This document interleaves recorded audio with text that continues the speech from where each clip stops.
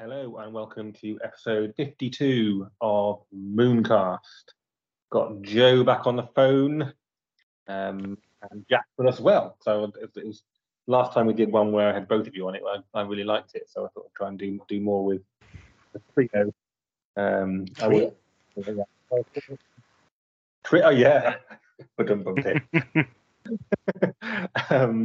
so yeah, so hi Joe. Hey there, how are you? Yeah, good, thanks. Good to have you back again for another one of our sort of routine talk about a new box. Yeah, podcast. it's great. I look forward to these. Yeah, no, so do I, because I like these ones because we always have a really obvious. I know we'll go on tangents, but we have a clear focus. We're going to talk about these four models. That's what we're going to do. It's cool. Yeah, so we're talking about the when this is being released, is they're pretty new. Talking about the Wyrdwood and Gump boxes, or the tree folk boxes, might call them. There's one that's not a tree folk, but so we'll do our normal thing. We'll go through kind of each card, talk about the sort of strengths and possible weaknesses. We'll talk about troop builds with them, and we'll also talk about how to beat them. We'll do the counter for them as well. I think we'll start with the Wyrdwood box. If that's right. I think that leads in better to Gump rather than the other way around. When I was looking at it, I thought, and I think we'll start with the 3 and then go to the big one afterwards. So I think we'll start with Snag. That's all right, Joe, first. I don't know who you've got up ready, but we'll start with Snag. Yeah, it works for me. Cool, right. So just in case anyone's not got this yet, I'll go through the card first, and then Joe, who's obviously heavily involved in the sort of design and playtesting, will talk us through a bit. I'd quite like to hear some of the history of it, because we playtested these once, I think, together, didn't we, a while ago? And I playtested these with Tom like a year ago. When they were in very early stages. Yeah. They didn't even have artwork, I don't think. I think we just used a paper doll that had Snag written on it. Yeah. Well, just over a year ago, the tree focuser concept didn't exist, but I'll get onto that in a bit. Okay, so a couple of years ago, it must be like 6 months ago then. It's quite a while just ago. Over a year ago. It was a while back, but I'm sure I'll get onto it. Okay. Right. Anyway, so Snag. So Snag we've got a new keyword that's not appeared before, which is the tree folk keyword. He's a tree folk and a spirit. He's got melee 4, range 2. Range 2. Arcane 3, evade +2. So it's quite it's quite a big one, isn't it? Snag. I haven't built my model yet, but a +2 on one that's not an individual box like Gump is an individual box. It's +2, but okay, +2, big one. It's got I think this is Woodfoot is a new one, isn't it? It hasn't been used. Yeah. Woodfoot is a new passive ability. So this character may jog over wooded patches, because you've got things like sure-footed. So, for example, Jada and Wendigo got sure-footed, which means they can jump over water features and wooded patches and spend 1 less energy for traverse actions. The Snag is just very much targeted, just to jog over wooded patches. Then it's got splintered branches. This character deals impact or piercing. They in melee get +1. And this bit I really like these parts of it. Accursed. When an enemy targets this character with an arcane action, you may reveal green X, so green whatever number, from your resist hand before any cards are played. After resolving the current action, the enemy model suffers X -1 wound, where X is the value of the revealed card. Great, you got a green 3. It's like 2 damage back to you, which is fun. Then it's got Vengeance. If a friendly character is slain or reduced to 0 wounds, the first time this model uses an arcane ability this turn, it doesn't need to spend any energy. So is that... Oh yeah, friendly. So a friendly character dies nearby. I like that, all reduced to 0 wounds. Does that include things like if Klaus goes down and gets back up again. Yep, that includes that includes Klaus the Revenant and another model in this box. Yes. Yeah.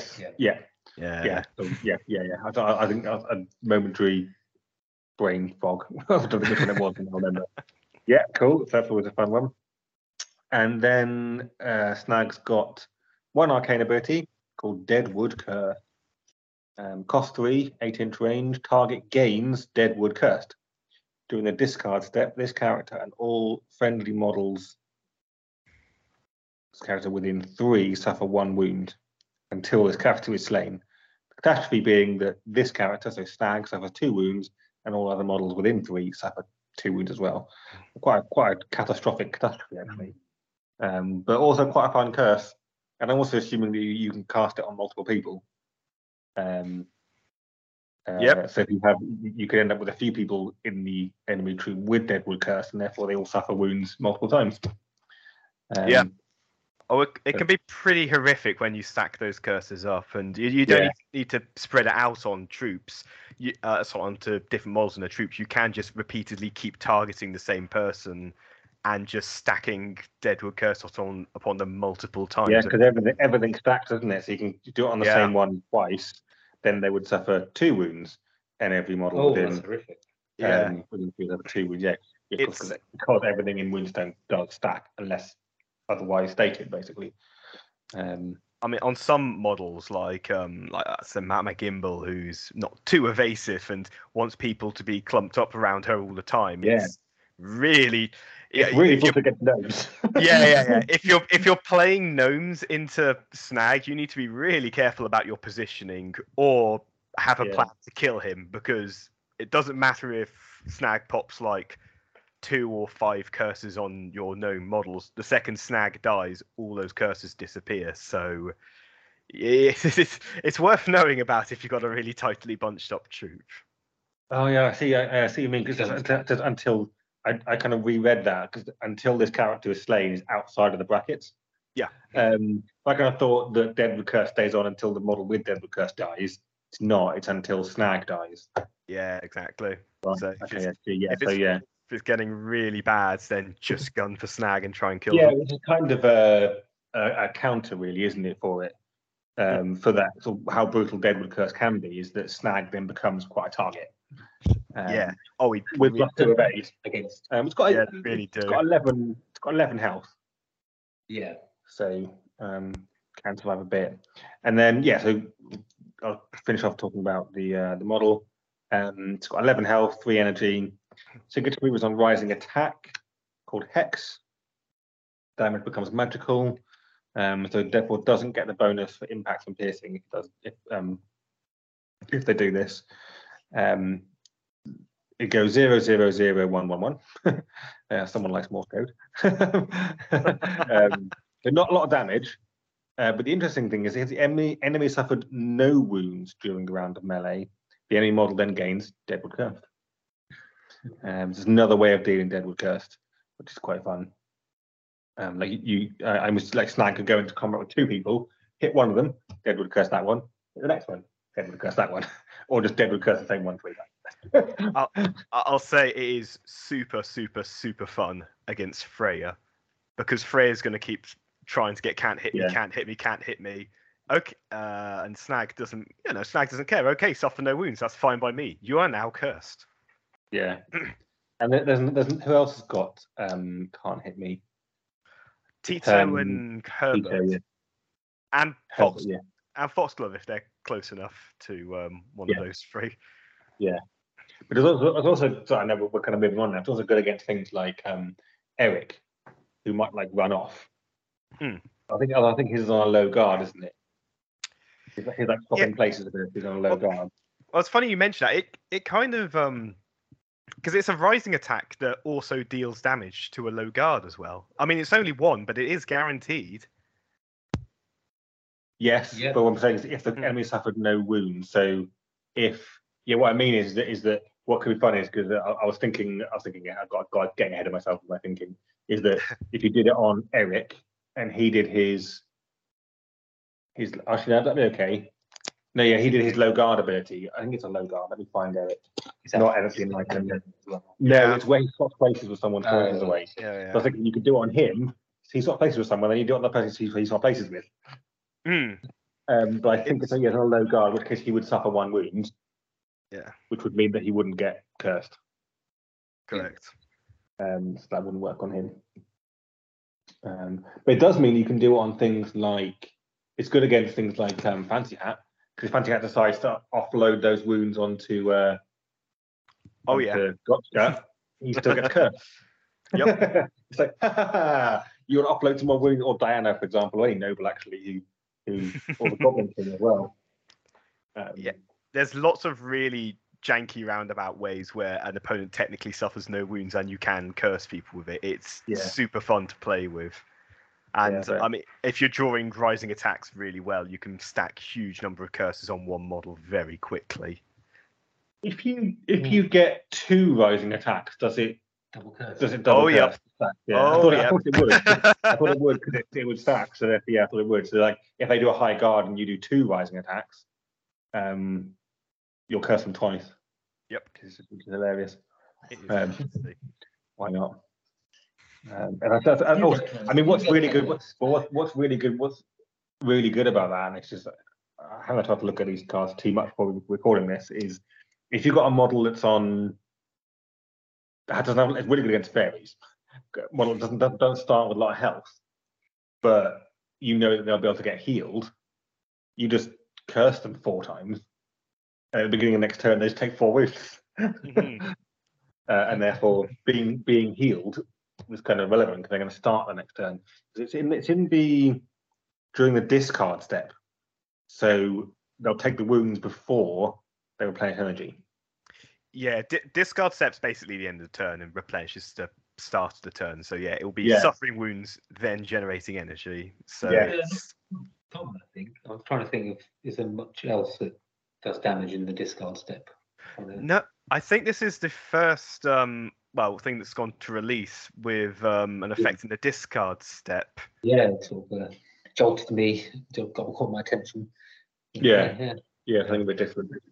I mean, if anyone, it was ages and ages ago, recalled playtesting some of the really early Leshavult stuff, you might actually, some of these things might seem a little familiar because this is originally an ability which was going to be on Danica, or at least it had a different name and a slightly different effect, but it didn't make it to her in the end, and it was.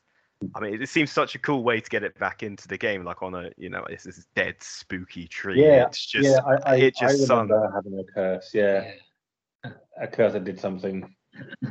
Yeah, no, I think it's great. It's awesome. And honestly, the only reason I haven't built my models yet is because I can't find my super glue anywhere. It's really annoying. I want to build, I'm trying to ask you. Because I'll get this proper tangent. I've almost painted all my models. I've almost painted all my models. I was like, oh, look at this! I've almost got an entirely painted collection of Moonstone models with every single Moonstone model. And I mentioned it before, but I'm going to do a video on it when I've got them all done. And I was like, oh, damn it! Now there's 4 more to paint. I mean, 3 of them are trees, and trees are a bit easier to paint. Brown, it's more brown. Green, so I think I'll find these quicker and easier to paint than some other Moonstone ones because and this is a ridiculous tangent now, but I'm talking about the models. But one of the things I often find hard about painting Moonstone models is like coming up with the actual scheme in the first place, thinking about how I want to. Once I decided, right, that's what I'm going to do, I can get it done fairly quickly. But whereas these ones, I'm pretty much going to paint them off the box art, to be honest. I might do Drainer a bit different. I might do her skin dark just for the fun of it. Ooh. I quite like making a few of the. Cool.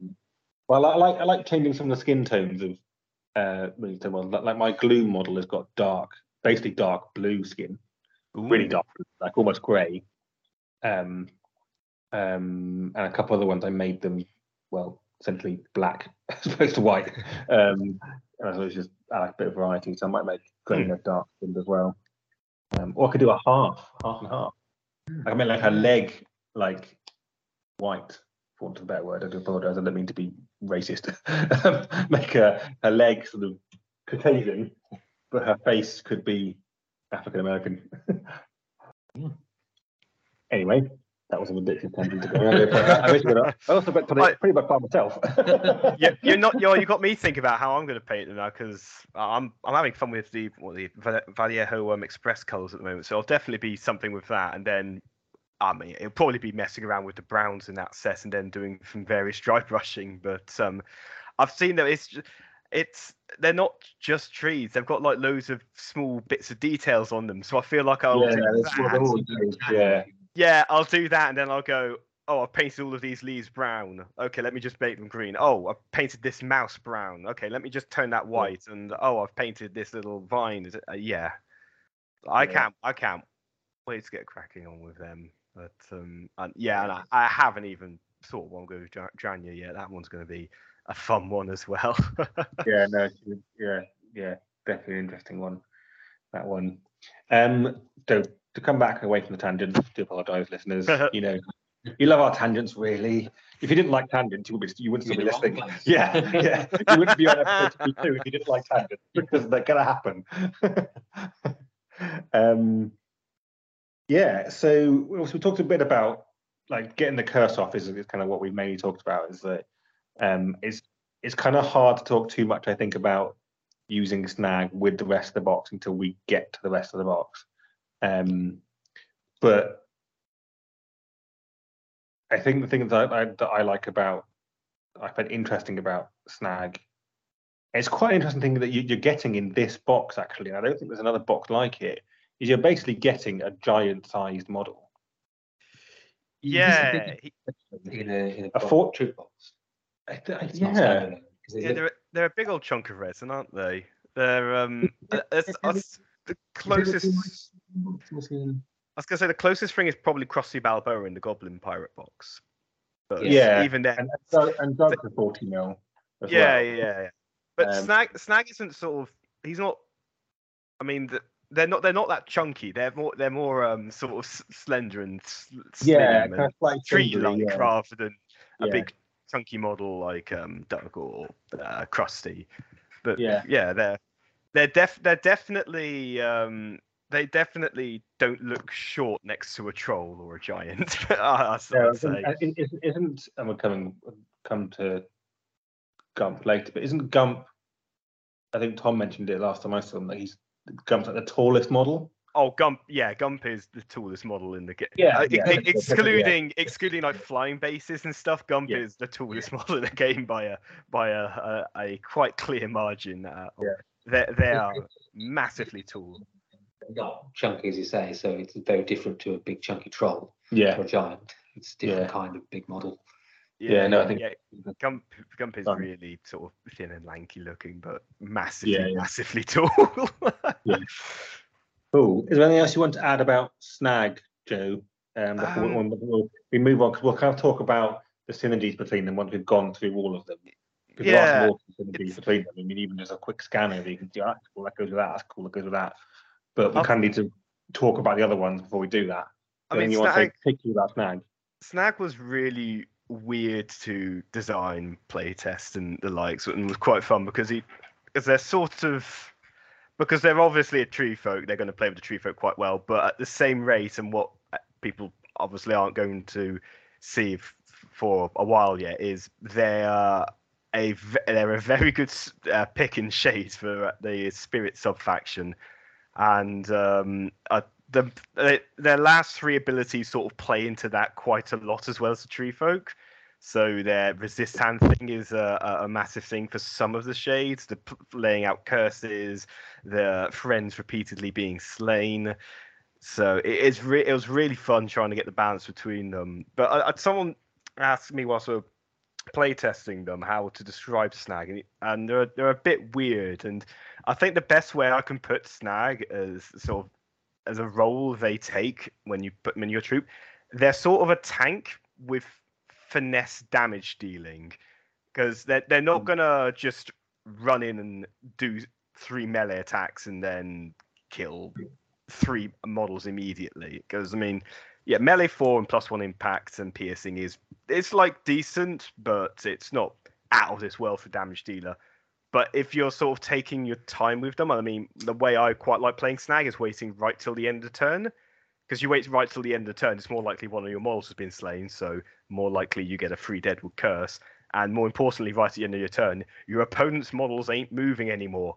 So you can very, very sort of surgically even run right towards the middle of your opponent's troop and try and get as many curses on that model as possible. And then going into next turn, sort of figure out if it's worth applying more curses or running off and making sure they don't die and, lose all the curses. They're quite fun to play around with, but it's a really weirdly finesse type of damage dealing thing they've got going on, which plays quite well in both the Shades and the sort of Leshavult tree folk. Yeah, cool. I think I like Snag's a bit different and a bit new, and I like that. A bit different.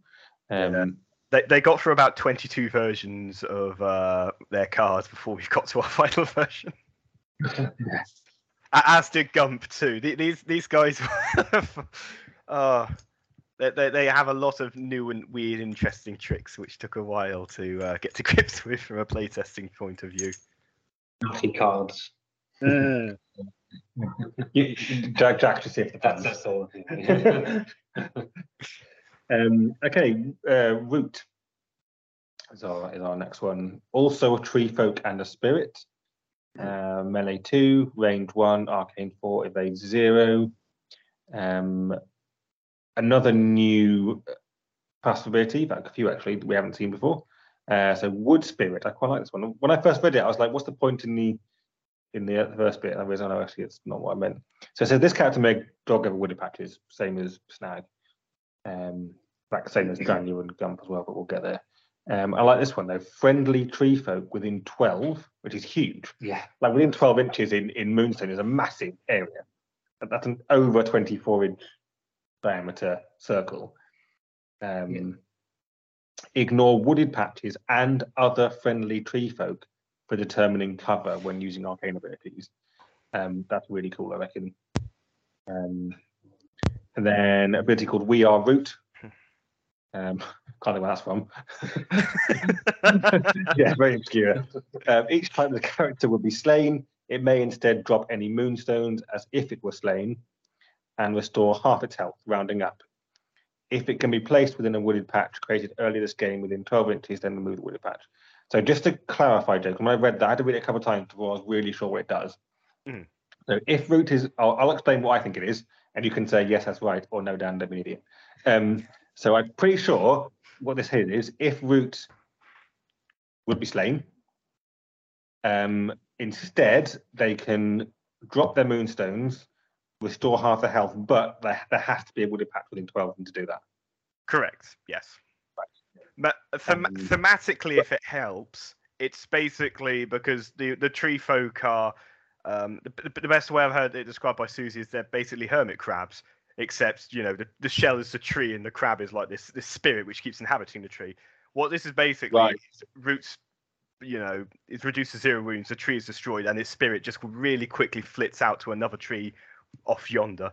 So that makes a lot of sense. I found that's a really good way of putting it. So as long as there's a wooded patch within 12, root 12 is essentially unkillable. As long as there's a wooded patch within 12, you can't kill. Okay. So it also doesn't say each time. If root's not carrying any moonstones, does that matter? Doesn't matter, no. Okay. They only drop they're basically, if they have moonstones, they drop them. If they don't have moonstones, they drop them because it would have been hilariously overpowered if they could teleport their moonstones 12 inches away. No, I agree with that bit. I wasn't sure if they had to have moonstones in order to be able to resurrect, as it were.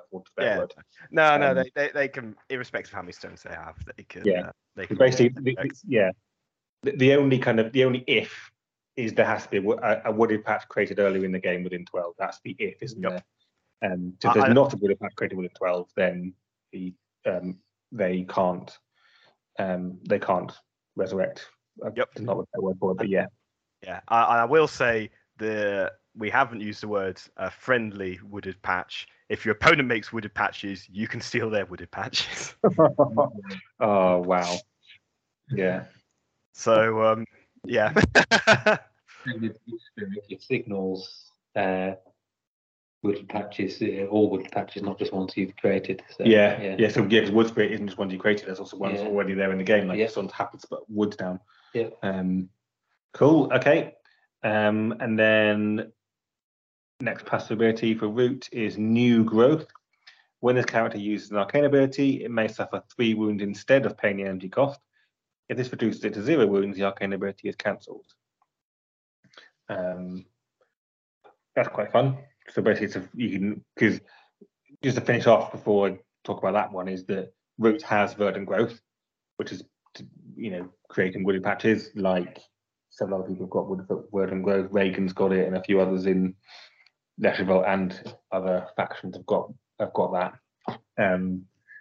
So it's basically a free wooded growth, isn't it? Like if you do 2 of them, you could then cast it again, but you'd then be on 1 wound. So the new growth is once per turn, so you can only use Oh yes, it is. Yeah, spend wounds new growth. energy once. Yeah. So you could do new growth once and then do verdant growth as well to stick 2 down at the beginning of the game, which would be great, wouldn't it? Yeah, they can really want it, but also as I get to later, like Gump likes having them around as well, and all of these models, as kind of hinted at, can all jog over wooded patches anyway. So none of these ones mind there being the wooded patches out because they just can kind of ignore them. Yeah, and particularly with Wood Spirit, they can literally ignore them. Basically, they're just a pain in the ass for your opponent, but not for you. Yeah. So Snag doesn't mention wooded patches on his card much, but being able to ignore them for the purpose of cover means they can sort of slink around in the back, throwing out the curses, hiding from their opponents. Say, for example, if they've got a bunch of curses on them and they want to play it safe and not die, it's quite useful for Snag just to be able to sort of play back and escape quite easily through the wooded patches you've created whilst your opponents have to slog through them. Yeah. Cool. So just to finish off, Root, like I said, 7 wounds for Root. Sinker to move on rising attack, called Encroaching Roots. Impact or piercing. Deals 2, 1, 1, 2, 1, and then nothing. Rising attack against low guard. If the enemy model suffered 1 or more wounds during the round of melee, then it cannot take a dog action at the end of the turn. Which I believe is the same as.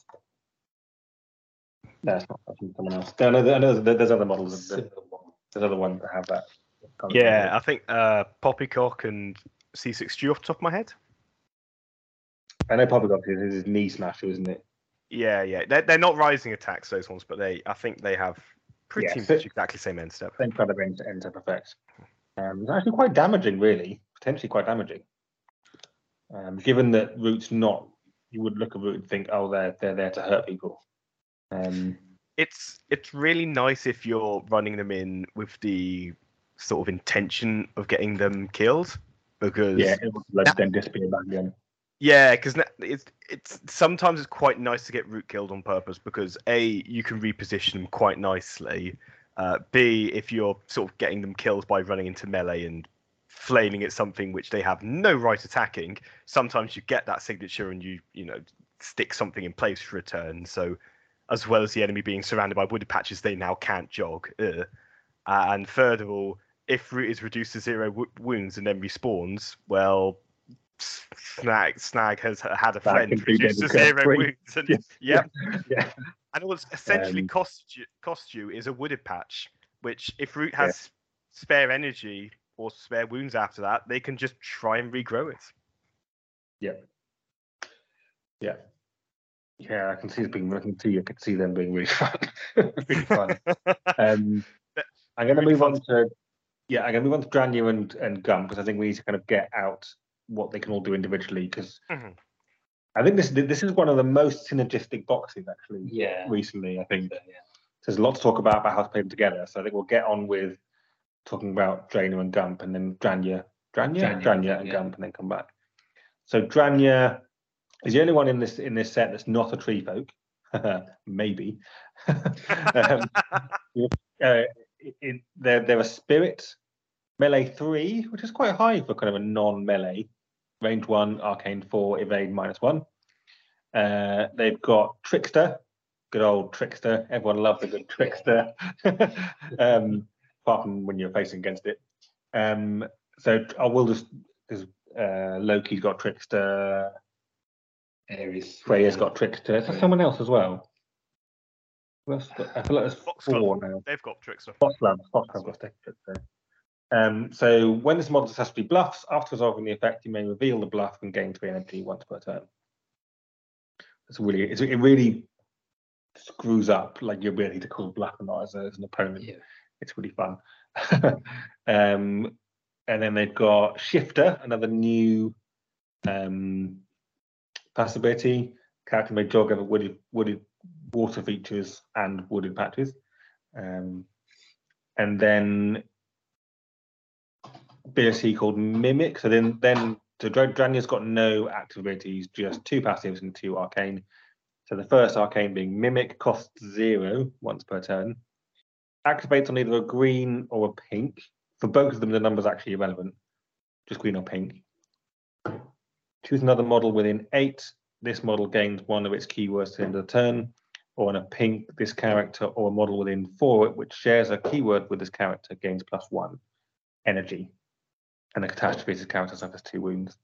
And then it's got Cunning, costs 3, 8-inch range. Target restores X +1 wounds, then the target shares a keyword. With this character, move X -1. So there's a lot of keyword stuff with Dranya, which is interesting. Or on a pink, target suffers X magical damage. Then its target shares a keyword. This character move. This character move. Oh, that's a bit weird. With this, then if the target shares a keyword with this character, move it X. There's a comma in there somewhere. Yeah. Move it X. Cool. I've just got. Sorry, listeners. I'm just going to go and put my daughter to bed again because she's decided to get up. You can't fall asleep. Okay. I'm in the middle of recording something, sweetheart, but never mind. I'll let you, and I'm going to take her back to bed again. I'll let you two just, if you wouldn't mind talking about the background of Dranya, that could be interesting, Joe, and I'll come back in a minute. Sorry, everyone. Oh, Susie is far more keyed up on Dranya's backstory, unfortunately. But I say in an ooh, pardon me. Sorry, I've got a bit of a sore throat. But long story short, Dranya is basically a trickster god who delights in annoying people. And the model is just basically a representation of her when she walks along Sir Talbot. Susie can give you a lot more detail about that, but what I can talk about is how the tree folk came to be, because I think it's quite amusing. Because, sorry. Yeah, go for it. Yeah. Because I think I said at the start that about a year and a bit ago, the tree folk didn't really exist as a sub faction. They kind of didn't really exist. But because we had a box of models, which was basically Dranya, another model which has now been shifted down the line, and then a model which is based off a tree, an N to Sliveneth, whatever you had in mind. But that was sort of really the thing, really, because I went away and wrote this thing up, and I sort of had both these ideas in mind of this small little wood sprite thing and this massive lumbering end, and put all these rules on a card, and me and Tom tried it out for the first time, and it was hilariously overpowered, long story short of it, because it basically was a model which has the mobility of Root and the unkillableness of, when we get along to them, Gump. We sort of sat back afterwards and gone, oh, I really like this bit, I really like this bit, I really like this bit. Okay, so tell what we do. We'll split them into 2 characters. We'll have the really small, light, quick one, and the really big, massive, tough one. And we'll just play test both of those, see which one we like the most, and we'll stick that one in the box. So we played them. We played around with these 2 tree folk, and after a couple of games, we were like, I really like both of them. I don't want to ditch either of them. So yeah, that's how a single tree folk model became Root and Gump. Split into two, sort of grew. Yeah, Into... yeah, basically, and a few months later, and a lot of quite fun play tests with them. We were having a chat with Susie about lore and stuff, and she was saying, "Oh, why could we make Gump like a dual faction shades and be like a bit." It was a story idea went nowhere, but basically a dead sibling or something. Initially at the time, I didn't like the idea because the shades aren't going to be really good at healing. One of their shticks is they're very bad at healing, but they have lots of reanimators. And Gump, when we get along to them, Gump heals a lot. Gump's major thing is he's always healing. So I was like, nah, I'm not really no, not a huge fan of it. And then a week later, we really liked the narrative idea. So Tom sends me a message whilst I'm at, I think it was Gotham to Samaria. I was playtesting Moonstone with someone there at the time. I just got on my phone and I was like, oh, Tom wants me to make a dead tree model. And then just Gump followed from that. Sorry, Snag followed from that. So yeah, it just started off as one model, just spiraled out of control, basically. That's really cool. Yeah, it's crazy how we had this idea for a box, and then we just keep mining one idea further and further and further, and then it just splits out into this whole other big thing. And yeah, it's good. I really like the Tree Folk because of that, because they just they very naturally and organically, very thematically sort of grew out of nothing. It was quite nice, really. Oh, awesome stuff. I can't remember where we were at with Dranya. Dranya would got to the end of the front of the card. Yeah, I think we're on her final ability now. I think. Cunning. I think I went over what cunning was. So cunning just to finish off Dranya's card, so they've got 8 wounds, signatures on low guard. I think someone else has got duplicity. It looks familiar. I don't recognise it. Does no damage. If there is a model within 4 inches that did not participate in this round of melee and shares a keyword with this character, reduce damage suffered to nothing. Which is very good. Given she's melee 3. It's basically can't touch me, but yeah, it's basically can't touch me, isn't it? But not quite as good if she's not within 4 inches of a spirit or sharing keyword. And then ends up effect, swap positions with a model within 4 that did not participate in this round of melee and shares a keyword with this character. But just to get the keyword thing straight, so Dranya's only got 1 keyword to start with, which is spirit. Now, there are quite a few other spirits actually in the Leshavult faction. I was looking at it before we started. And there's 3 other tree spirits in this podcast we're talking about. Snag, Root, and Gump all have the spirit keyword. And you could actually quite easily make a spirit troupe. Particularly with the release of these ones, you could quite easily make a spirit. You can make a spirit troupe and have options left over for other spirits. So you wouldn't necessarily need to use the green part of Mimic to gain a new keyword necessarily as much as you might think, because you could potentially build a list based around sharing a keyword with Dranya. But there's also advantages to nicking a keyword off an enemy model. Mm-hmm. So there's that too, because you could, in terms of friendly stuff, being able to do things with friendly models with Dranya, you don't want to be spending the green one to share keywords, because you'd rather be doing the pink of Mimic to just give someone an energy, herself or someone else an energy. But Cunning, for example, if you want to do the X magical damage and then move them X, you could nick a keyword off someone, not nick, gain a keyword off an enemy, and then hit them with that in order to move them and do damage. So something to think about. I think I would probably, because I think these 4 all go together really well, I would be tempted to just stick probably 1 more spirit in, and then potentially do someone that doesn't have to revolve quite so much around these, like a healer. But we'll get to troop builds in a moment, and others outside of these boxes that can be used with them. Now, I know that you've obviously, while I had to go upstairs, you guys have been chatting a bit, but should we move on to... Yeah, if we move on to Gump, and then we're done with explaining the cards, and then we can talk about builds and synergies and things.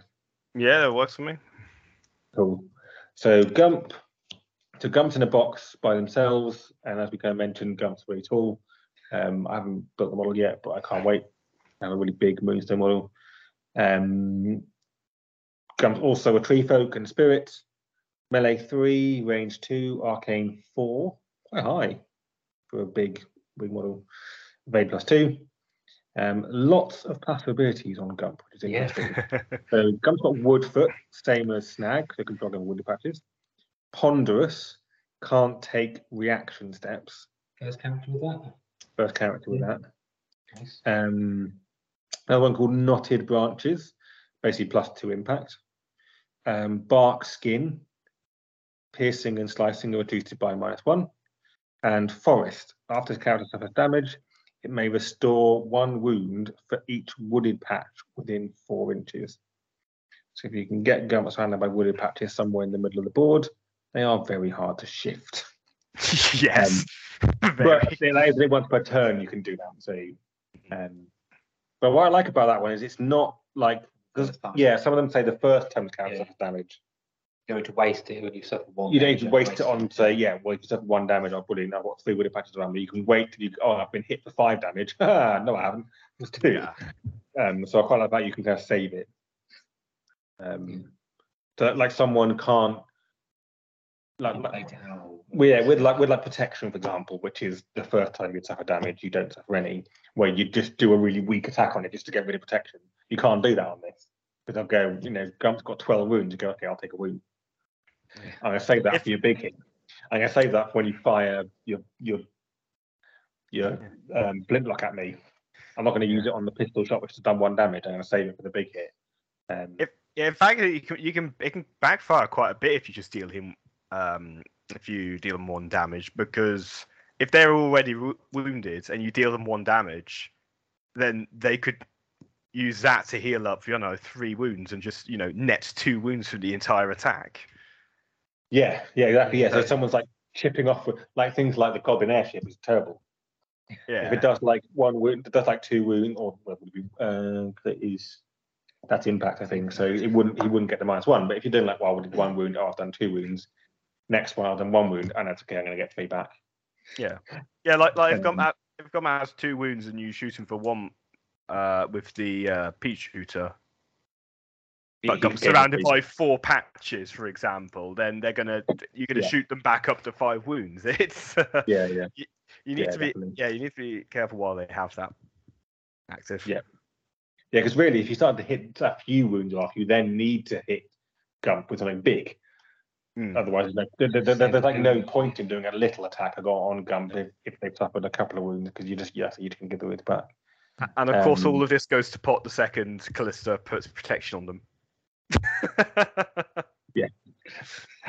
Then they are unbelievably. We'll get into it when we talk about troop composition. Yeah. They are unbelievably tough when you build around them. Yeah. So last couple of bits. Call of the Woods, an arcane ability.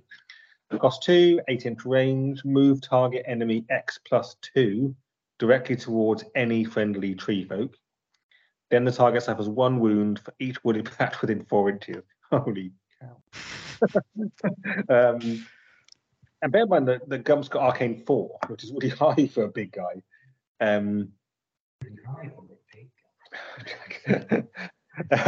Catastrophe, this model cannot move or be moved and has its melee range increased to 3 inches at the end of the turn. So it's not actually really that bad a catastrophe at all. It's a Leshavult spirit catastrophe. It's technically bad, but if you time it right, it's brilliant.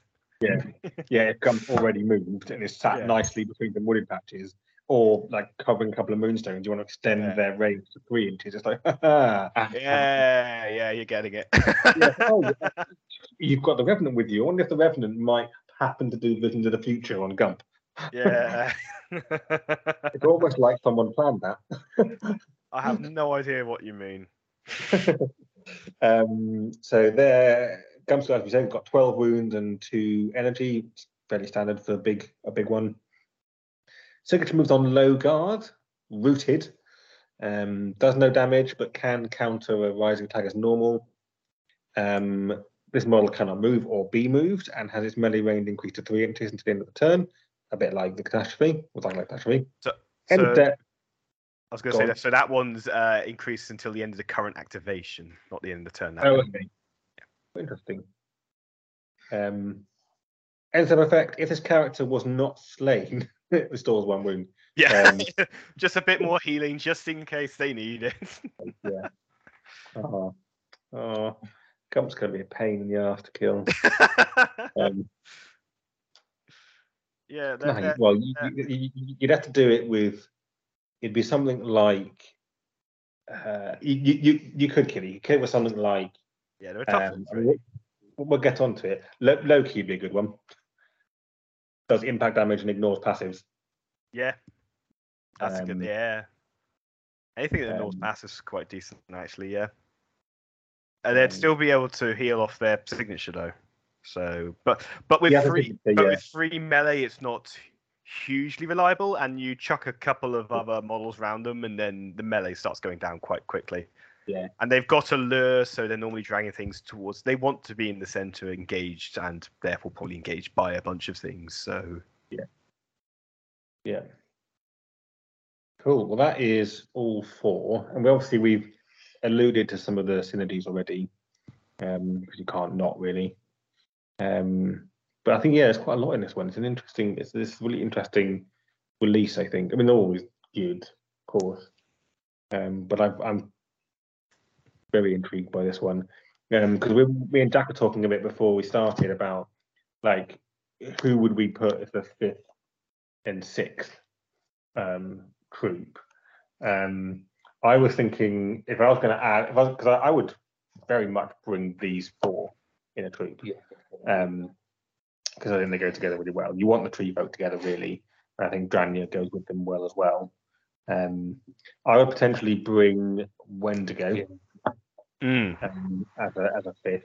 Also a spirit, so goes with Dranya and the keyword really well. Is also sure-footed. Yep. So ignores the woody patches that are going to be going out. Can't benefit from wood spirit, obviously, but the fact that you know there's going to be wood, but there's probably going to be 3 wooded patches out by the beginning of turn 2. And then I was thinking about the 6th one, sorry, potentially Reagan.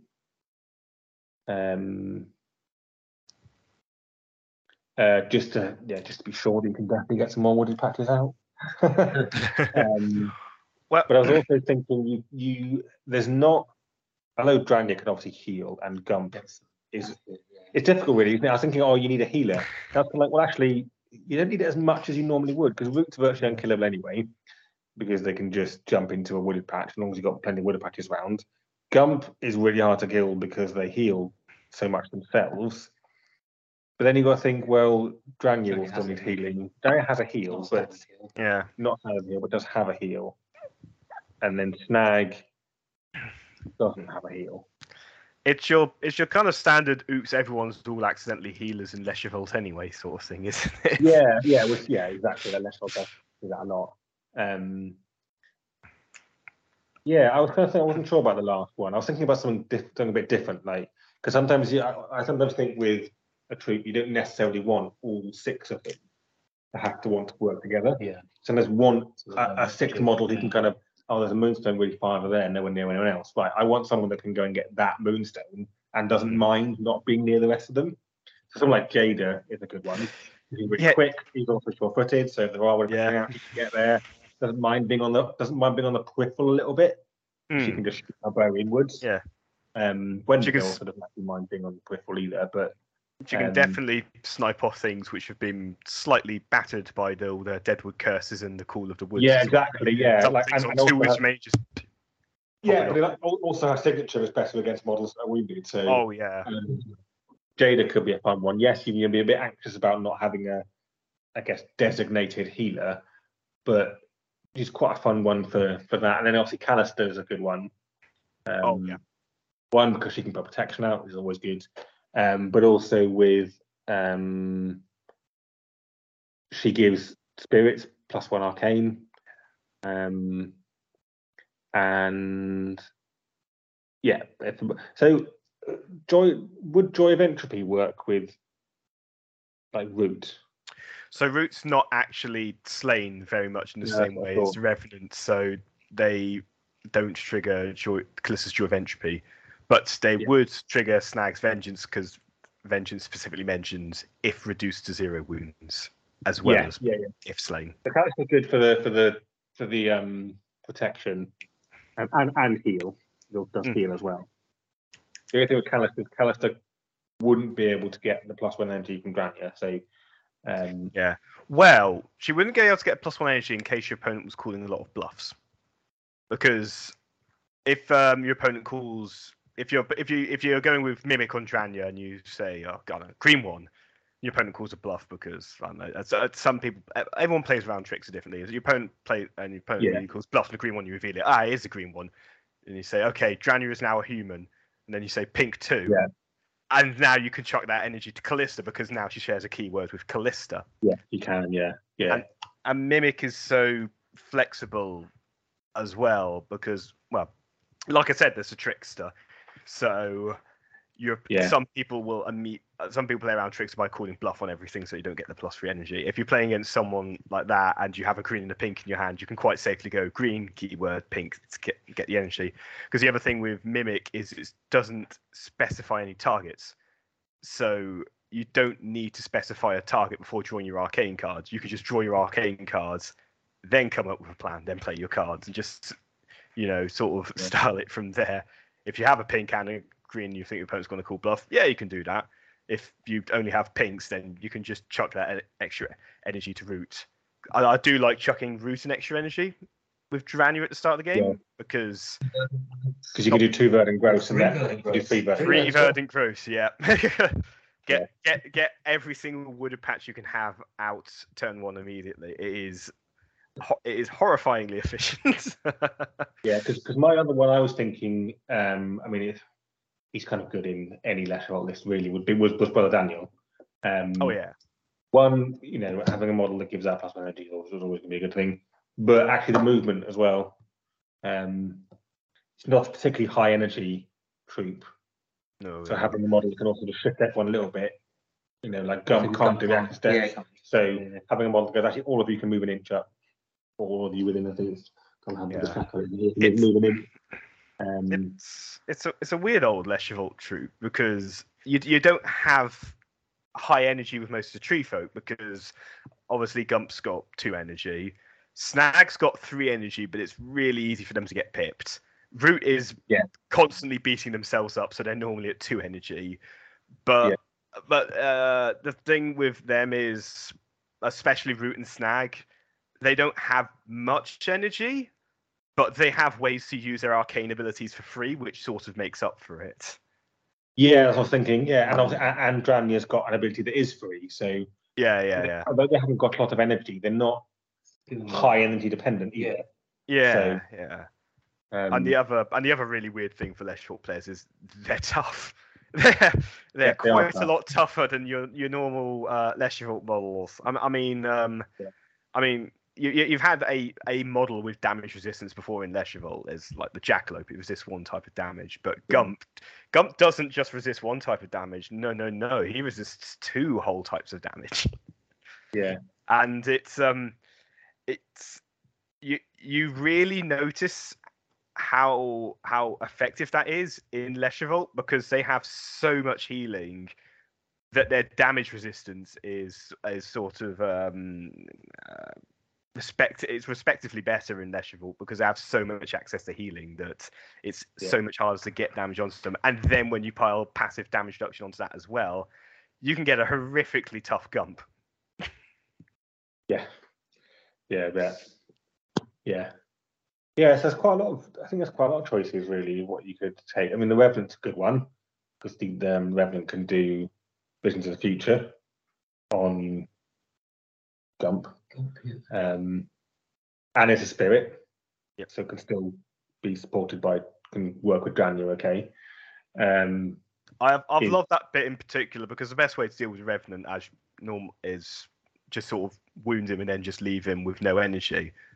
But if he's got Dranya nearby, then Dranya can just chuck him some extra energy if it has happened, or she can kill him with cunning as well to heal him, and of course killing him with cunning to heal him up to full means he has been reduced to 0 wounds. So now Snag gets a free Deadwood curse. Oh, wow. Yeah, definitely. Yeah, it's fun. It's just fun trying with Root and Revenant especially, just throwing them at your opponent, saying, "I'm going to get them kills on purpose. Please help me." Yeah. You notice your opponent starts playing a lot of Guardswind and refusing to kill your balls, which respawn when Snag's on the table. Yeah, cool. I mean, you've got them like the witches are all spirits, but it's a difficult one with the witch. I was thinking I take Antonia because the witches also like to have the other two around them. Not that you wouldn't take one by themselves, but you tend to take them as a 3 because they just benefit each other. It's hard to have Antonia without Danica and Danica without Zoya and Zoya without Antonia. I've had quite a lot of fun with the witches with these guys. Specifically, 3 witches plus Snag and Gump. I have quite a lot of fun with, especially if I'm playing against a troupe which is heavily dependent on blue or pink arcane abilities, because it's green. Sorry, because all these are green. Yeah, well, yeah. So Danica's Meddle with Fate is something if I'm playing the witches, I try and find a way to get that into the game plan, and Meddle with Fate being the one that just takes a bunch of cards out of the deck, and it's normally most effective against a troop which is spamming one type of thing. So like soldier troops I find normally are heavily dependent on blue arcane for all the field medics, and like fairy ones are heavily dependent on pinks for all the magic damage. But yeah, when I'm playing the witch, I trying to meddle with fate to get all those things out. Really useful thing with the tree folk is that unlike the other beat sticks like Lubard, Eric, and maybe the Jackalope that you take along with the witches, the tree folk are spirits. So when Danica's pulling cards out with meddle with fate, they're just contributing more and more cards to that. So I mean, if you're just using there's just the 3 witches, Snag and Gump base, that is you're seeing the top 15 cards of the arcane deck. Which most of the time is you take out the 3 and the 2/2s of the opponent's color that they really need, which obviously it really hampers their ability to get the thing done that they want to do. But if you're taking cards out of the deck, you're slightly increasing your chance of seeing a green. So for Gump and Snag, their arcane abilities are hitting slightly more. And really weird side effect, for Snag, he's more likely to draw a green in his resist hands now. Ever so slightly, but it does count. Yeah. I mean, I think there's there's a lot of possibilities with these ones. I think there's opportunities to try out a lot of different things. I think there's some Leshavult you kind of think they don't really not as helpful as others, but yeah, I mean, hard to know what wouldn't go well at all. I mean, Leshavult as a whole tends to work quite well together, as all the current 3 factions do. When you look at things like Chubbs isn't quite as useful because he does stuff with fawns. I thought about bringing Anya as well. Anya could be quite a fun one because she's got explicitly a heal. And if you do decide to go a bit mental, you could change her into Strigger Anya, and then she's a spirit. So, but I definitely think for me, Wendigo was like the first one I went for, wasn't it? It's the spirit and sure-footed on Wendigo that I really liked about it. Nice to have. Yeah, slightly higher energy. So you probably don't necessarily need to be targeting him with Jania's +1 energy. But he could also be moved around. Yeah. If you want to get him closer, if he's suffered a couple of wounds and needs to get in there, she can heal him and then move him a little bit before he then activates. So There is one quite fun thing you can do with the energy with Wendigo and Dranya though. Is if you've got 2 pinks in your hand for mimic, so the ones that give out energy, and your opponent calls bluff on the first one, you give the first energy to the Wendigo, then you do it again, give the second energy to Wendigo. Wendigo now has 6 energy, so 2 mind controls.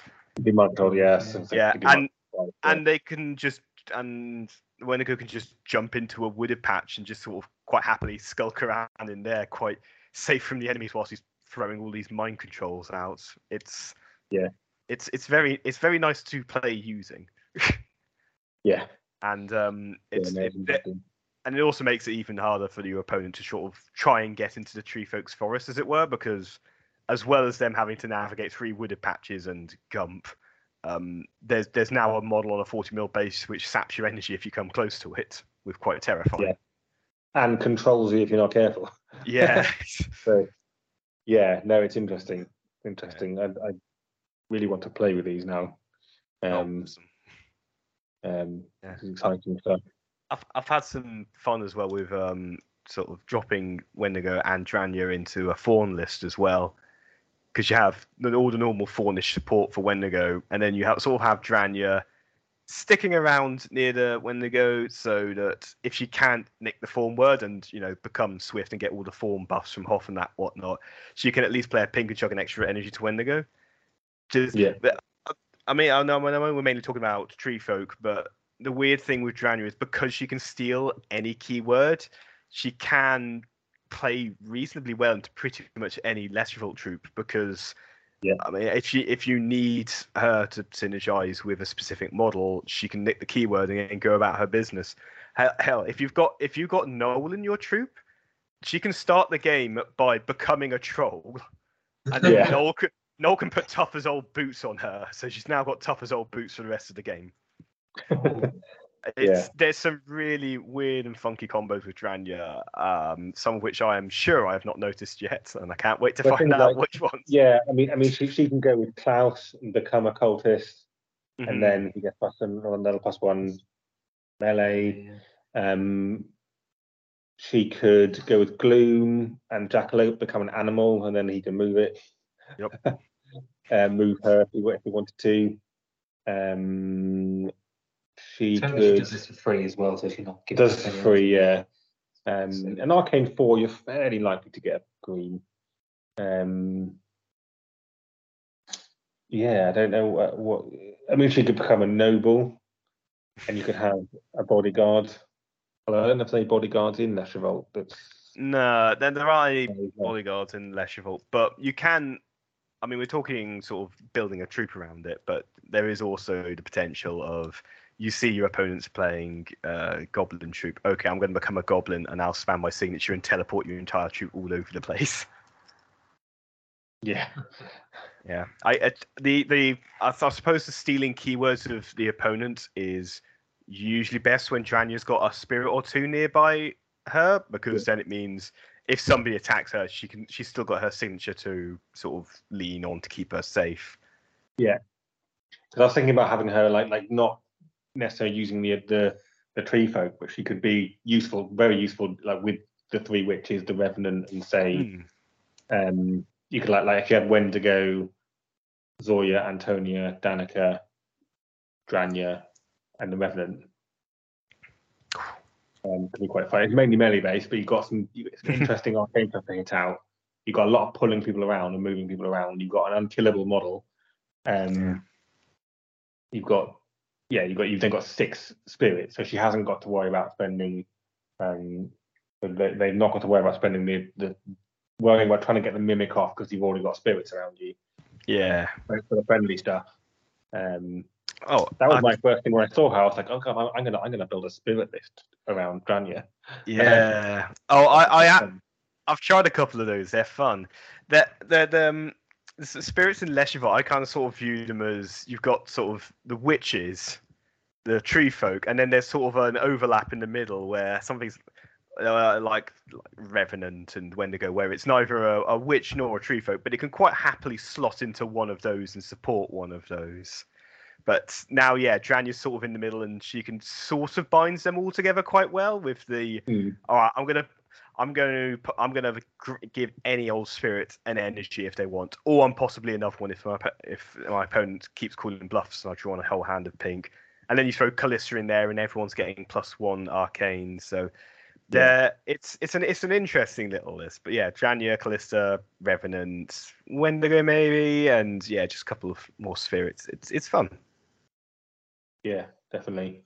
So we're getting on a bit. We're done over an hour. So I was thinking, because I always like to do the counter to this. Then, like, we talked a little bit about the counter to Gump. But the main thing I think the counter to Gump, for example, is you can only hit Gump with high damage stops. Yeah, they don't like You need to do the high damage stuff otherwise. Hit. Yeah. So things like Fire Spitter, Rybold are much happier shooting at Gump than the Pea Shooter or low damage fairy stuff, which you get things like Fizzle Pop and things like that, or even like bows. Like most bows are like X piercing damage, which against Gump is very rubbish because you've got to get 2 just to get 1 damage in. He's piercing and slicing, so he's relatively immune to like bows and things. Crossbows better. Yeah. So still piercing is not ideal, but Flintlock is always good. Flintlock's very good against him. Against them, sorry. With evade +2, and Flintlock's can be drawing a lot of cards. If Flintlock can see Gump with all the woody patches that are around him. The other way I find quite useful to get Gump out, because Gump's normally, from my experience, really tough because they sit in this little fortress of wooded patches, getting the forest heal off, and then trying to sort of engage things one at a time, and then spamming their signature to also repeatedly heal. That crumbles really quickly if sort of near the start of the turn you can lure them out of it. Because if you lure them out of that wooded patch fortress and sort of engage them with a couple of models, you can distract them, knock their melee down, and then just sort of pulverize them in combat. Because I mean, with Ponderous as well, they can't reaction step. So whilst you're trying to lure them out of the forest, they can't do anything about it. They've just got to sort of stand still. And sort of leveraging Ponderous to be a massive disadvantage to them is also a really useful thing to do as well. And like I say, if you can knock his melee down and try and make sure they're not drawing that low guard, you can sit relatively reliably at 3-inch range and just sort of poke at Gump, because they can't reaction step in, and until they draw their signature, they've got a 2-inch melee zone, so a 3-inch will outrange them.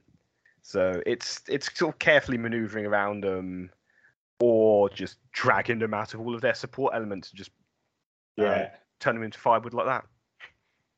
I think you try to think of models that can pull. You've got things like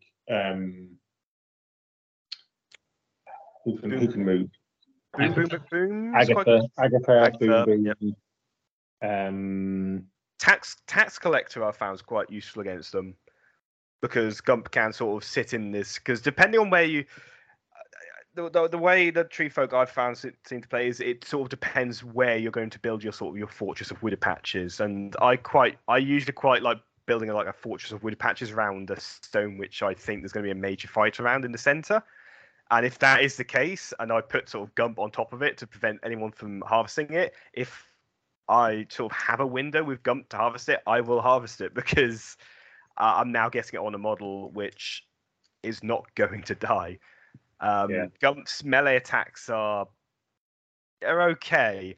I mean, three melee is fine, and +2 impact is. I mean, it's good if you're doing impacts, but it's not like Gotcha Gut where it's +2 to everything. Gump's melee. Yeah, it's fairly standard for like a big one, isn't it? But with the big, that's a fairly. When I like the consistency in that with the bigger models, is you tend to have less melee cards, but pluses to damage. Yeah, that's pretty consistent with the giants and the trolls, isn't it? Yeah, and Gump kind of suffers because in aggressively in melee, Gump can't suffers with that because they've got 2 cards which they can play for bonus impact damage. So they're quite predictable if they're going to attack someone. So they generally, it's basically only fallen swing, rising attack, and that's it. Yeah. So generally, if they want to end up trying to wound something, their arcane ability is normally the best, and it comes with the advantage of putting an enemy out of place as well. But if there's no good options for that, I quite just like picking up stones with Gump, and because if he is in that sort of fortress of wooded patches, they're not going to die if they're repeatedly healing with forest, their signature. Maybe Callista's helping as well. So. Yeah, and the thing with Gump is even if your opponent does manage to kill them, it's going to take most of their energy to do that. So that means they aren't digging up moonstones. They aren't targeting your other models because they're just trying to take down Gump. I mean, I think compared. I mean, I know that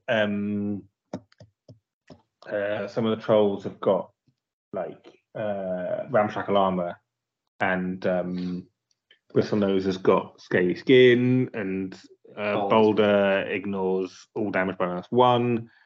Most of the giants and trolls have got some way of reducing damage. They've got to reduce damage. Grim and Dimmer only impacts, and Lubard I think does none. Has none, and neither does Brunhild do it. So like for a big one, Gump's the toughest big one. Like independently, well, not independently because they need wood patches, but if they've got the support, they're a definite hot contender for one of the toughest models in Moonstone. Yeah, I think there's the thing with that as well is that whereas I think it's Snag. Which one is the ability where it has to be a wooded patch created by? Root. We are Root. So we are Root. Obviously, we are Root is really awesome and is a really good way of Root not dying, but it still has to be a wooded patch created earlier in the game. Whereas Gump, which is any wooded patch, so there's already wooded patches around. Gump doesn't rely as strongly. I mean, I know that wooded patches are one of those things that there's not usually loads of them on the board, and if you're playing a friendly game and your opponent was like, "Oh yeah, I'm going to use Tree Folk," and then builds their board with loads of wooded patches, you're like, "Don't be a dick." That's just really hard. That's just like, okay, you're going to give yourself a huge advantage. But there's usually 1 or 2 woods on the board anyway. Because and then you're adding more in, and it's just, I mean, when we set up a board, we usually put a couple of wooded patches on. So yeah, there's Gump is really hard to kill. But at the same time, if Gump goes into the middle, gets a Moonstone, and just sits there, you could just ignore them. Yeah. Game, and you can do things. I think one of the best ways, probably one of the good ways of dealing with Gump, is if they do go and get a Moonstone, is almost kind of let them get the Moonstone and do things that take their energy off them. Because they can't be doing. They can't jog very far because they can jog 2, and then they can't step because they've got no energy. And they sort of can't do Call of the Woods if you keep taking the energy off them. So I think for me, I probably wouldn't actually try and kill Gump ever. To be honest with you, I don't. I think it's like I look at it and go, well, they're too hard to kill. I can waste my energy trying to kill Gump, or I can steal their Moonstones. There's models that can steal the Moonstones off them. And I think if you think about models like who are the ones that can steal Moonstones with arcane abilities? Who can steal Moonstones with arcane abilities? Kaufman. Kaufman, a couple of the rogues. Is it Tax Collector? Tax Collector can, yeah. But Tax Collector is not an arcane ability, is it? No. I'm thinking that Gump's easy to hit with arcane abilities because he's +2. Yeah. I think Krusty's one isn't arcane, is it? Krusty's one is a tricky one. Arcane. You have to and it's not stealing a stone per se, but it does drop your opponent a stone score, as it were. But you can use Butterfingers. Yeah, Butterfingers. Both the ability and the model. I don't know, Jack could be a fan of one of those. Yeah. There's a couple of models that can steal. I think Muradai can do it, but the model has to have less wounds than this character. That's quite hard. Yeah, that's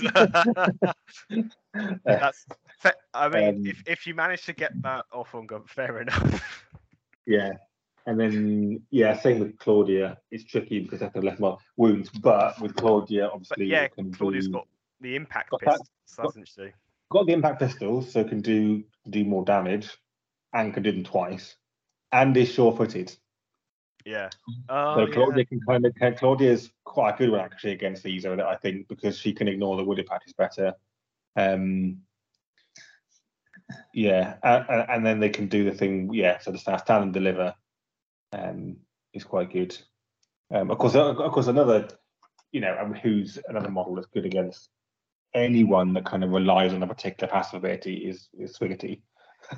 You like ignoring wounds because of wooded patches. You know what? So why? I'll take that off you. Does he remove it from them? Yeah, he does. Yeah, so that's literally removes it off them. Yeah, doubly. It's plunder. Target loses one passive ability of your choice until the end of the turn. Well, gains it. So go and attack Gump with Swiggerty, steal that ability, and now Swiggerty's really hard to kill. He could also take things off root that you might be relying on. Was it wood spirit? Could take We Are Root off him. Could take We Are Root, yeah. Oh God! If Swiggerty takes We Are Root off Root, and they do like, and you end up, because you get neutral destruction, it would kill Root, and then Swiggerty can appear next to another wooded patch. So Swiggerty is really good against these. Like if I was using Dominion, I thought, okay, I'm going to bring Swiggerty. Swiggerty is just guaranteed funniness against any troop. Yeah, guaranteed funniness. Like actually, Pirates as a whole troop build is quite good against it because they've got a lot of impacts. Lots of impacts really hurts Gump, especially if you can't get those wooded patches up in time. Yeah. We should do that. We should do Pirates versus Tree Folk. That could be quite fun. And Pirates and Pirates can be sort of built to be just mobile enough and just dodgy enough to sort of get the really important stones out of their grasps. Just so they can get there, because the tree folk they're not, aside from Root with all the teleporting stuff, the tree folk aren't really that fast, but once they get on top of something, you're not shifting them. Which is an important thing. So really, which is why I thought about bringing Daniel with them, because a way of shifting them all up a little bit. But and things like, I think Commonwealth humans could potentially, because they do often have some quite high damage stuff, like Poppycock hurt like hell, +2 impact. Oh God, yeah. Crits +3 damage, impact and piercing. So slicing is +3, sorry. Yeah. But and even like Flintlock high damage. But I guess the thing with that is, like, that looks like, that's quite good against Gump, because they can really get his wounds down.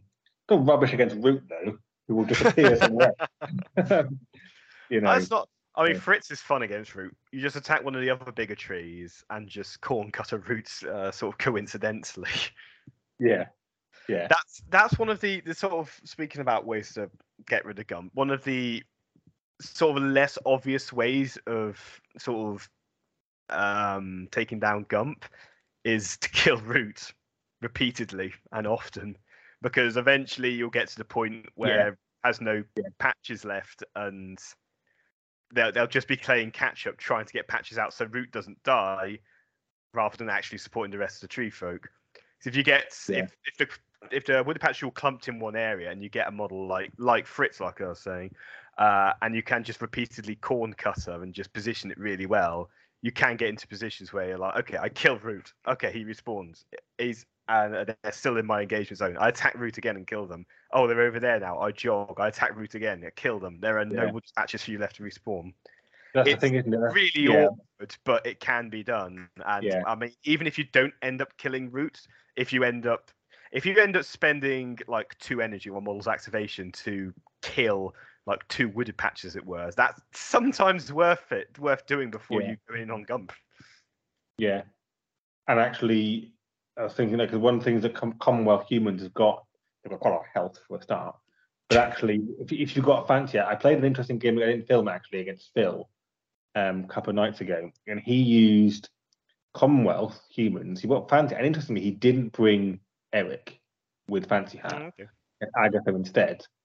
But actually, I hadn't planned this. I used like Joby Tax Collector for the first time. What I didn't take into account was just how fast they all move. I'd forgotten essentially how far they can all go because the Baron gives them their energy back. Yeah. So I mean, literally by the end of turn 1, Fritz was halfway up the board, and so was like 2. I was like, oh, I wanted to get this move, I just run away, and I can't. Yeah. Rallying Cry is scarily good. It's very underrated. What I mean by that is like, one of the ways of getting around kind of this thing about them getting up and standing there and being unmovable is the aim of the game is not to kill each other, it's to get moonstones. So if you can get the moonstones first and then just stay out of their way, they can't really. It's very hard to come after you. Yeah. In a weird way, even though they're quite slow, the tree folk sort of are in a bit of a rush to get the moonstones ASAP, because the sooner they have them, the sooner they can focus on doing what they do best, which is not die, basically. Yeah. With Snag popping their head out of the wooded patches every so often to curse stuff and be irritating. Yeah. Quite a good one actually is something like Natty. Anything with Look of Innocence is quite good, because then Deadwood Curse is much harder to get off. Yeah. Obviously, you could give Snag the energy from Grania so they could do it, but or you wait till the end of the turn and curse someone near Natty. Because I mean, Natty in particular wants to be near loads of people, so you can usually splash damage onto her. Near people. No, because she has to disappear in the crowd, so she wants to be near people because of that. That's it. Yeah. Okay. Interesting. I think I want to kind of play them a bit more. Just thinking how they're quite fun. They're a very different approach for Leshavult, certainly. It's a lot slower and tougher than Leshavult normally plays, but it's distinctively Leshy on the counts of look at all of my heals and wooded patches. Yeah, and we I think they've still got they've still got enough of a Leshavult feel, but actually I think you're right. They do kind of branch out what you can do with Leshavult. The Leshavult, like I said, tends to be decent energy, 3 or 4 on most models, and every other model's a healer. So it tends to be okay. I don't mind taking 4 wounds because I've still got 3 healers left. So whereas in this you could almost, apart from Drani, you could almost not bring a healer, or not bring an additional healer. When we're talking about who you could add to, we're thinking about the Revenant and Wendigo. We're not really talking about healers. Like Callus is not. Yeah, it wasn't necessarily. I was thinking, oh yeah, you could bring Daniel, but Daniel's not an out healer. Just quite good for doing a bit. But actually, I'm not sure about Daniel. I mean, yes, Daniel can bring in the energy, which is always useful. But I feel like this troop might end up spreading out a bit. They're not necessarily going to be clumped up really close. Like Daniel likes being a little bit, but because you've got 12 inch all on route, they're not necessarily bothered about being really close together. It's funny. So Daniel's like healing ability, well, unless you can get him up there with them, is quite tricky. Yeah, it's funny you mentioned about the clumping up thing, because it's kind of weird. Because I mean, normally when you have these sort of synergistic bubbles like Poppycock and whatnot, you have this one model which you sort of gather your entire troop round and clump round. And I mean, if it's gnomes, it's really, really clumpy. But if it's something like Poppycock with 6, it's slightly less. So the tree folk don't really clump around a single model, and we don't really want them to do so. That's why Root's range on Wood Spirit is so long. The idea is that they could sort of flit around on the outskirts doing what needs to be done and not requiring to be clumped up near other models. But they sort of try and clump up around a section of wooded patches. They don't necessarily need to be close to each other, but it's just it's a really, like I was saying, it's a weird play style. You sort of clump up around specific terrain features which you grow up out the ground. Not necessarily around other models. And your synergies and abilities sort of trigger off targeting wooded patches, being near wooded patches rather than, oh, I'm a tree folk, that's a tree folk, this ability says target tree folk does this. That's one of the other really weird things about playing them for the first time.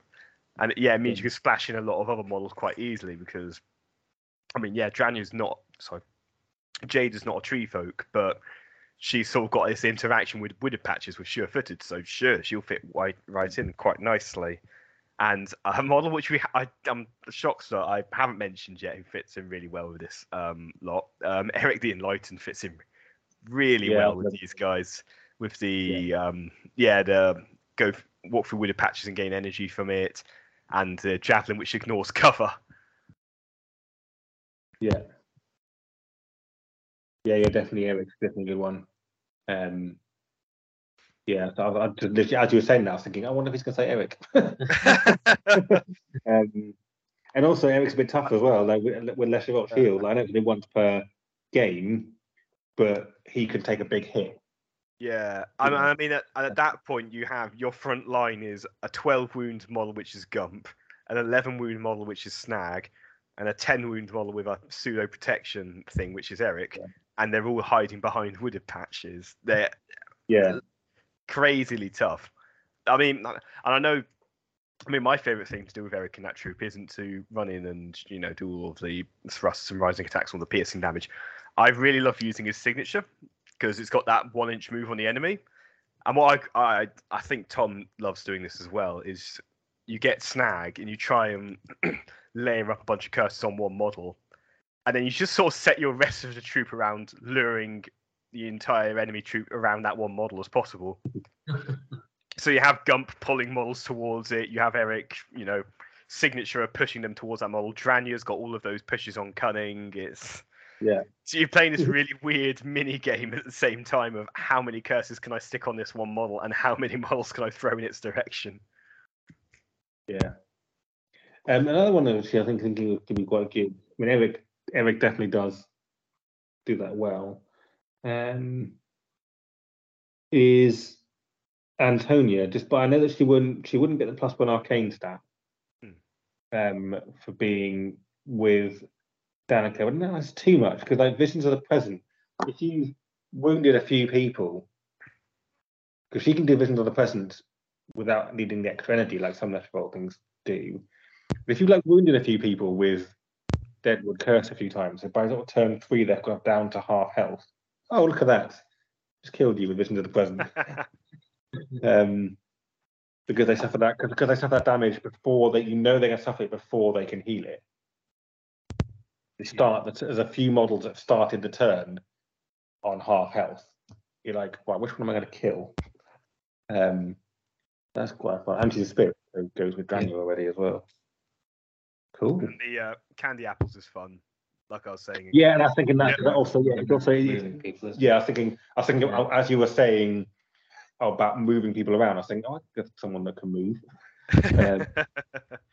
So, and technically Gloom to a certain extent if you've got animals in the opponent list.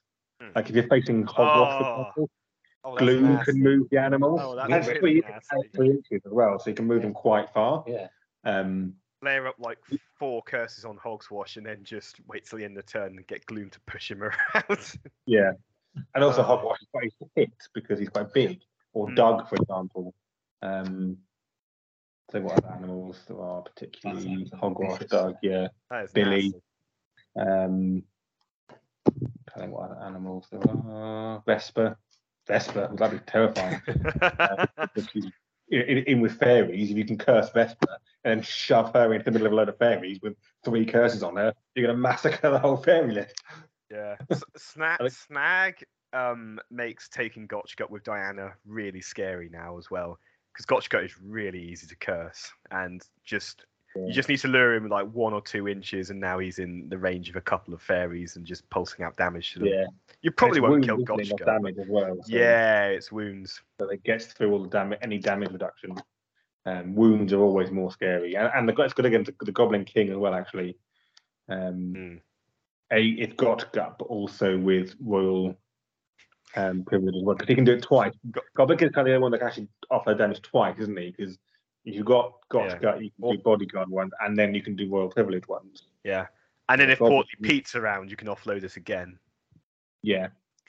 But Goblin King, funny thing you mentioned the Goblin King, so I've got Dranya open up on my desktop at the moment, is that he got a really weird interaction with Dranya, which I'll warn people about now. If you're playing Dranya against goblins and your opponent has a Goblin King, do not turn her into a goblin, because the Goblin King will run up to her and pulverize her, because his signature is really good against goblins. Yeah. Yes. Yes, it is. It's happened to me before. It was absolutely hilarious. Yeah, I bet. Cool. All right, I think we've done an hour and a half on 4 models. That's pretty good. Yeah. I think we kind of covered everything we can, really. I can't think of anything else to add at the moment. Anything else you can think of adding, Gump, before we go? We covered everything we briefly discussed before we started recording. Yeah. You happy with everything we covered, Joe? Can you think of anything else, burning things you'd like to add? Nothing that comes to mind on the tree folk. No. Cool. All right. Well, we'll leave it there then. You said you wanted to say a couple of things, Joe. Before we start recording, you wanted to add something at the end. Yeah. I assume you'll get this probably out within the next couple of days, because Yeah. So I just want to mention there are a lot of events happening this month. So if anyone wants to take out the tree folk for a whirl, you've got a hell of a lot of choice. If you go on the Longshanks and events page, you can see this all. But just a quick brief summary. There's a Manchester event in Element Games on the 9th. There's one in Poole in Entoyment Wargaming Hobby Store on the 23rd. There's one in Texas, and I'm not 100% sure on the location because I'm not in the US, but that's on the 23rd as well. There's another one going on the day after in Cornwall in Kerno Martial Arts on the 24th. And finally, on the 30th, there's an event going on in Hemel Hempstead on the 30th. So, I have a feeling that there's one on in Spain soon. Oh, really? I'll be honest, I'm just reading I might just be completely making it up now, but I thought I remember seeing an event in either Germany or Spain. I was like, oh, that's exciting. There's something else. Oh, awesome. I might be going to attack this one, to be honest with you. Like, it's late and tired. Yeah, I'm just reading off the Longshanks event page because I've been to a couple of these events. They're brilliant, great fun every time. And I mean, if you've never been to a Moonstone event before, I definitely recommend it. They're not. I keep calling them events because I don't like calling them tournaments because it sounds very competitive, the word tournament. Because it literally is.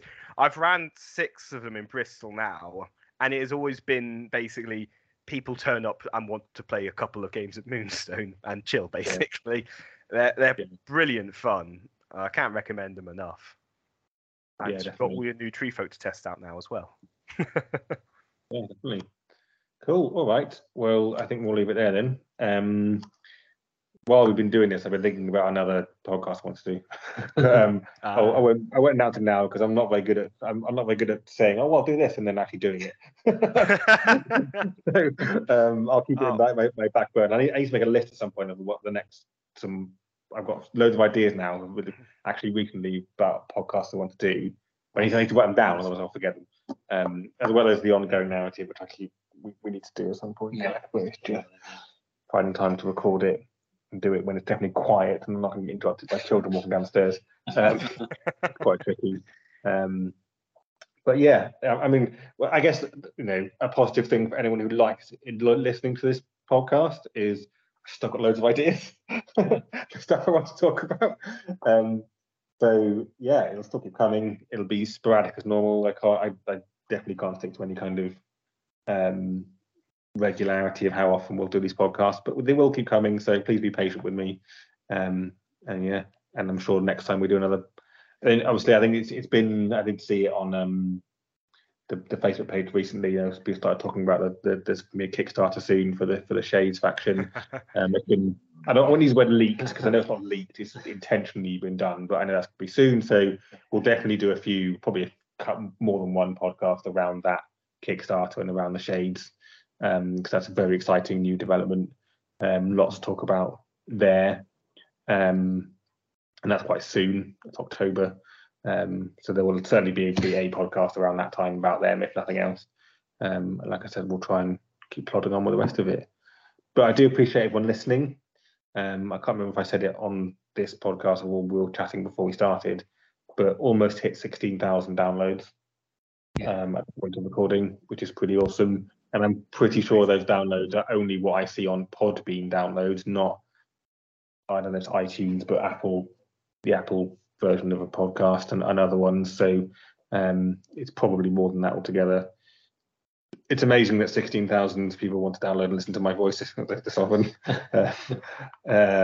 What's really nice, something that I had recently, is someone had posted on Facebook like that they listened to like episode 5 and really enjoyed it. I was like, oh, people still listen to the old ones.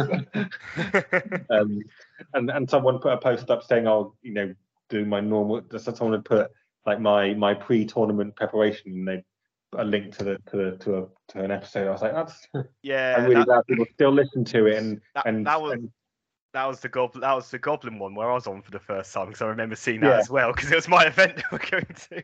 Yeah, they were going to your event, and I remember thinking, oh, I'm really glad people that this is still useful to people. I think when I first started playing Moonstone, when we first started playing Moonstone, and we kind of the only people doing stuff.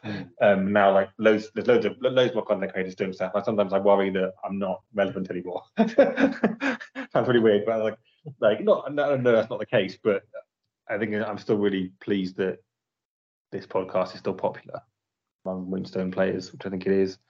It is obviously the only Moonstone specific podcast. Original best, if you like. But yeah, so yeah, I'll just finish off by saying thank you to everyone for continuing to listen, and it's really nice that people are getting stuff out of it, because that's why I do it. I don't get anything else out of it apart from I get to sit around with a couple of mates talk about Moonstone, but yeah, I'm just really pleased people enjoy it. So thanks a lot, everyone. Yeah, thanks a lot for coming again, Joe. Always nice to have you back. It's always great to be on. My internet works better, which is even better. And thanks for coming over again, Jack, and joining in with your puns. Excellent. Bonus. Beforehand, I would have got a few more. Yeah. Cool. Yeah. All right. Well, I'll finish it there. Obviously, Joe won't disappear yet for us, but he will for you. So yeah, thanks a lot for listening, everyone, and we'll catch you on the next one. Bye. Bye.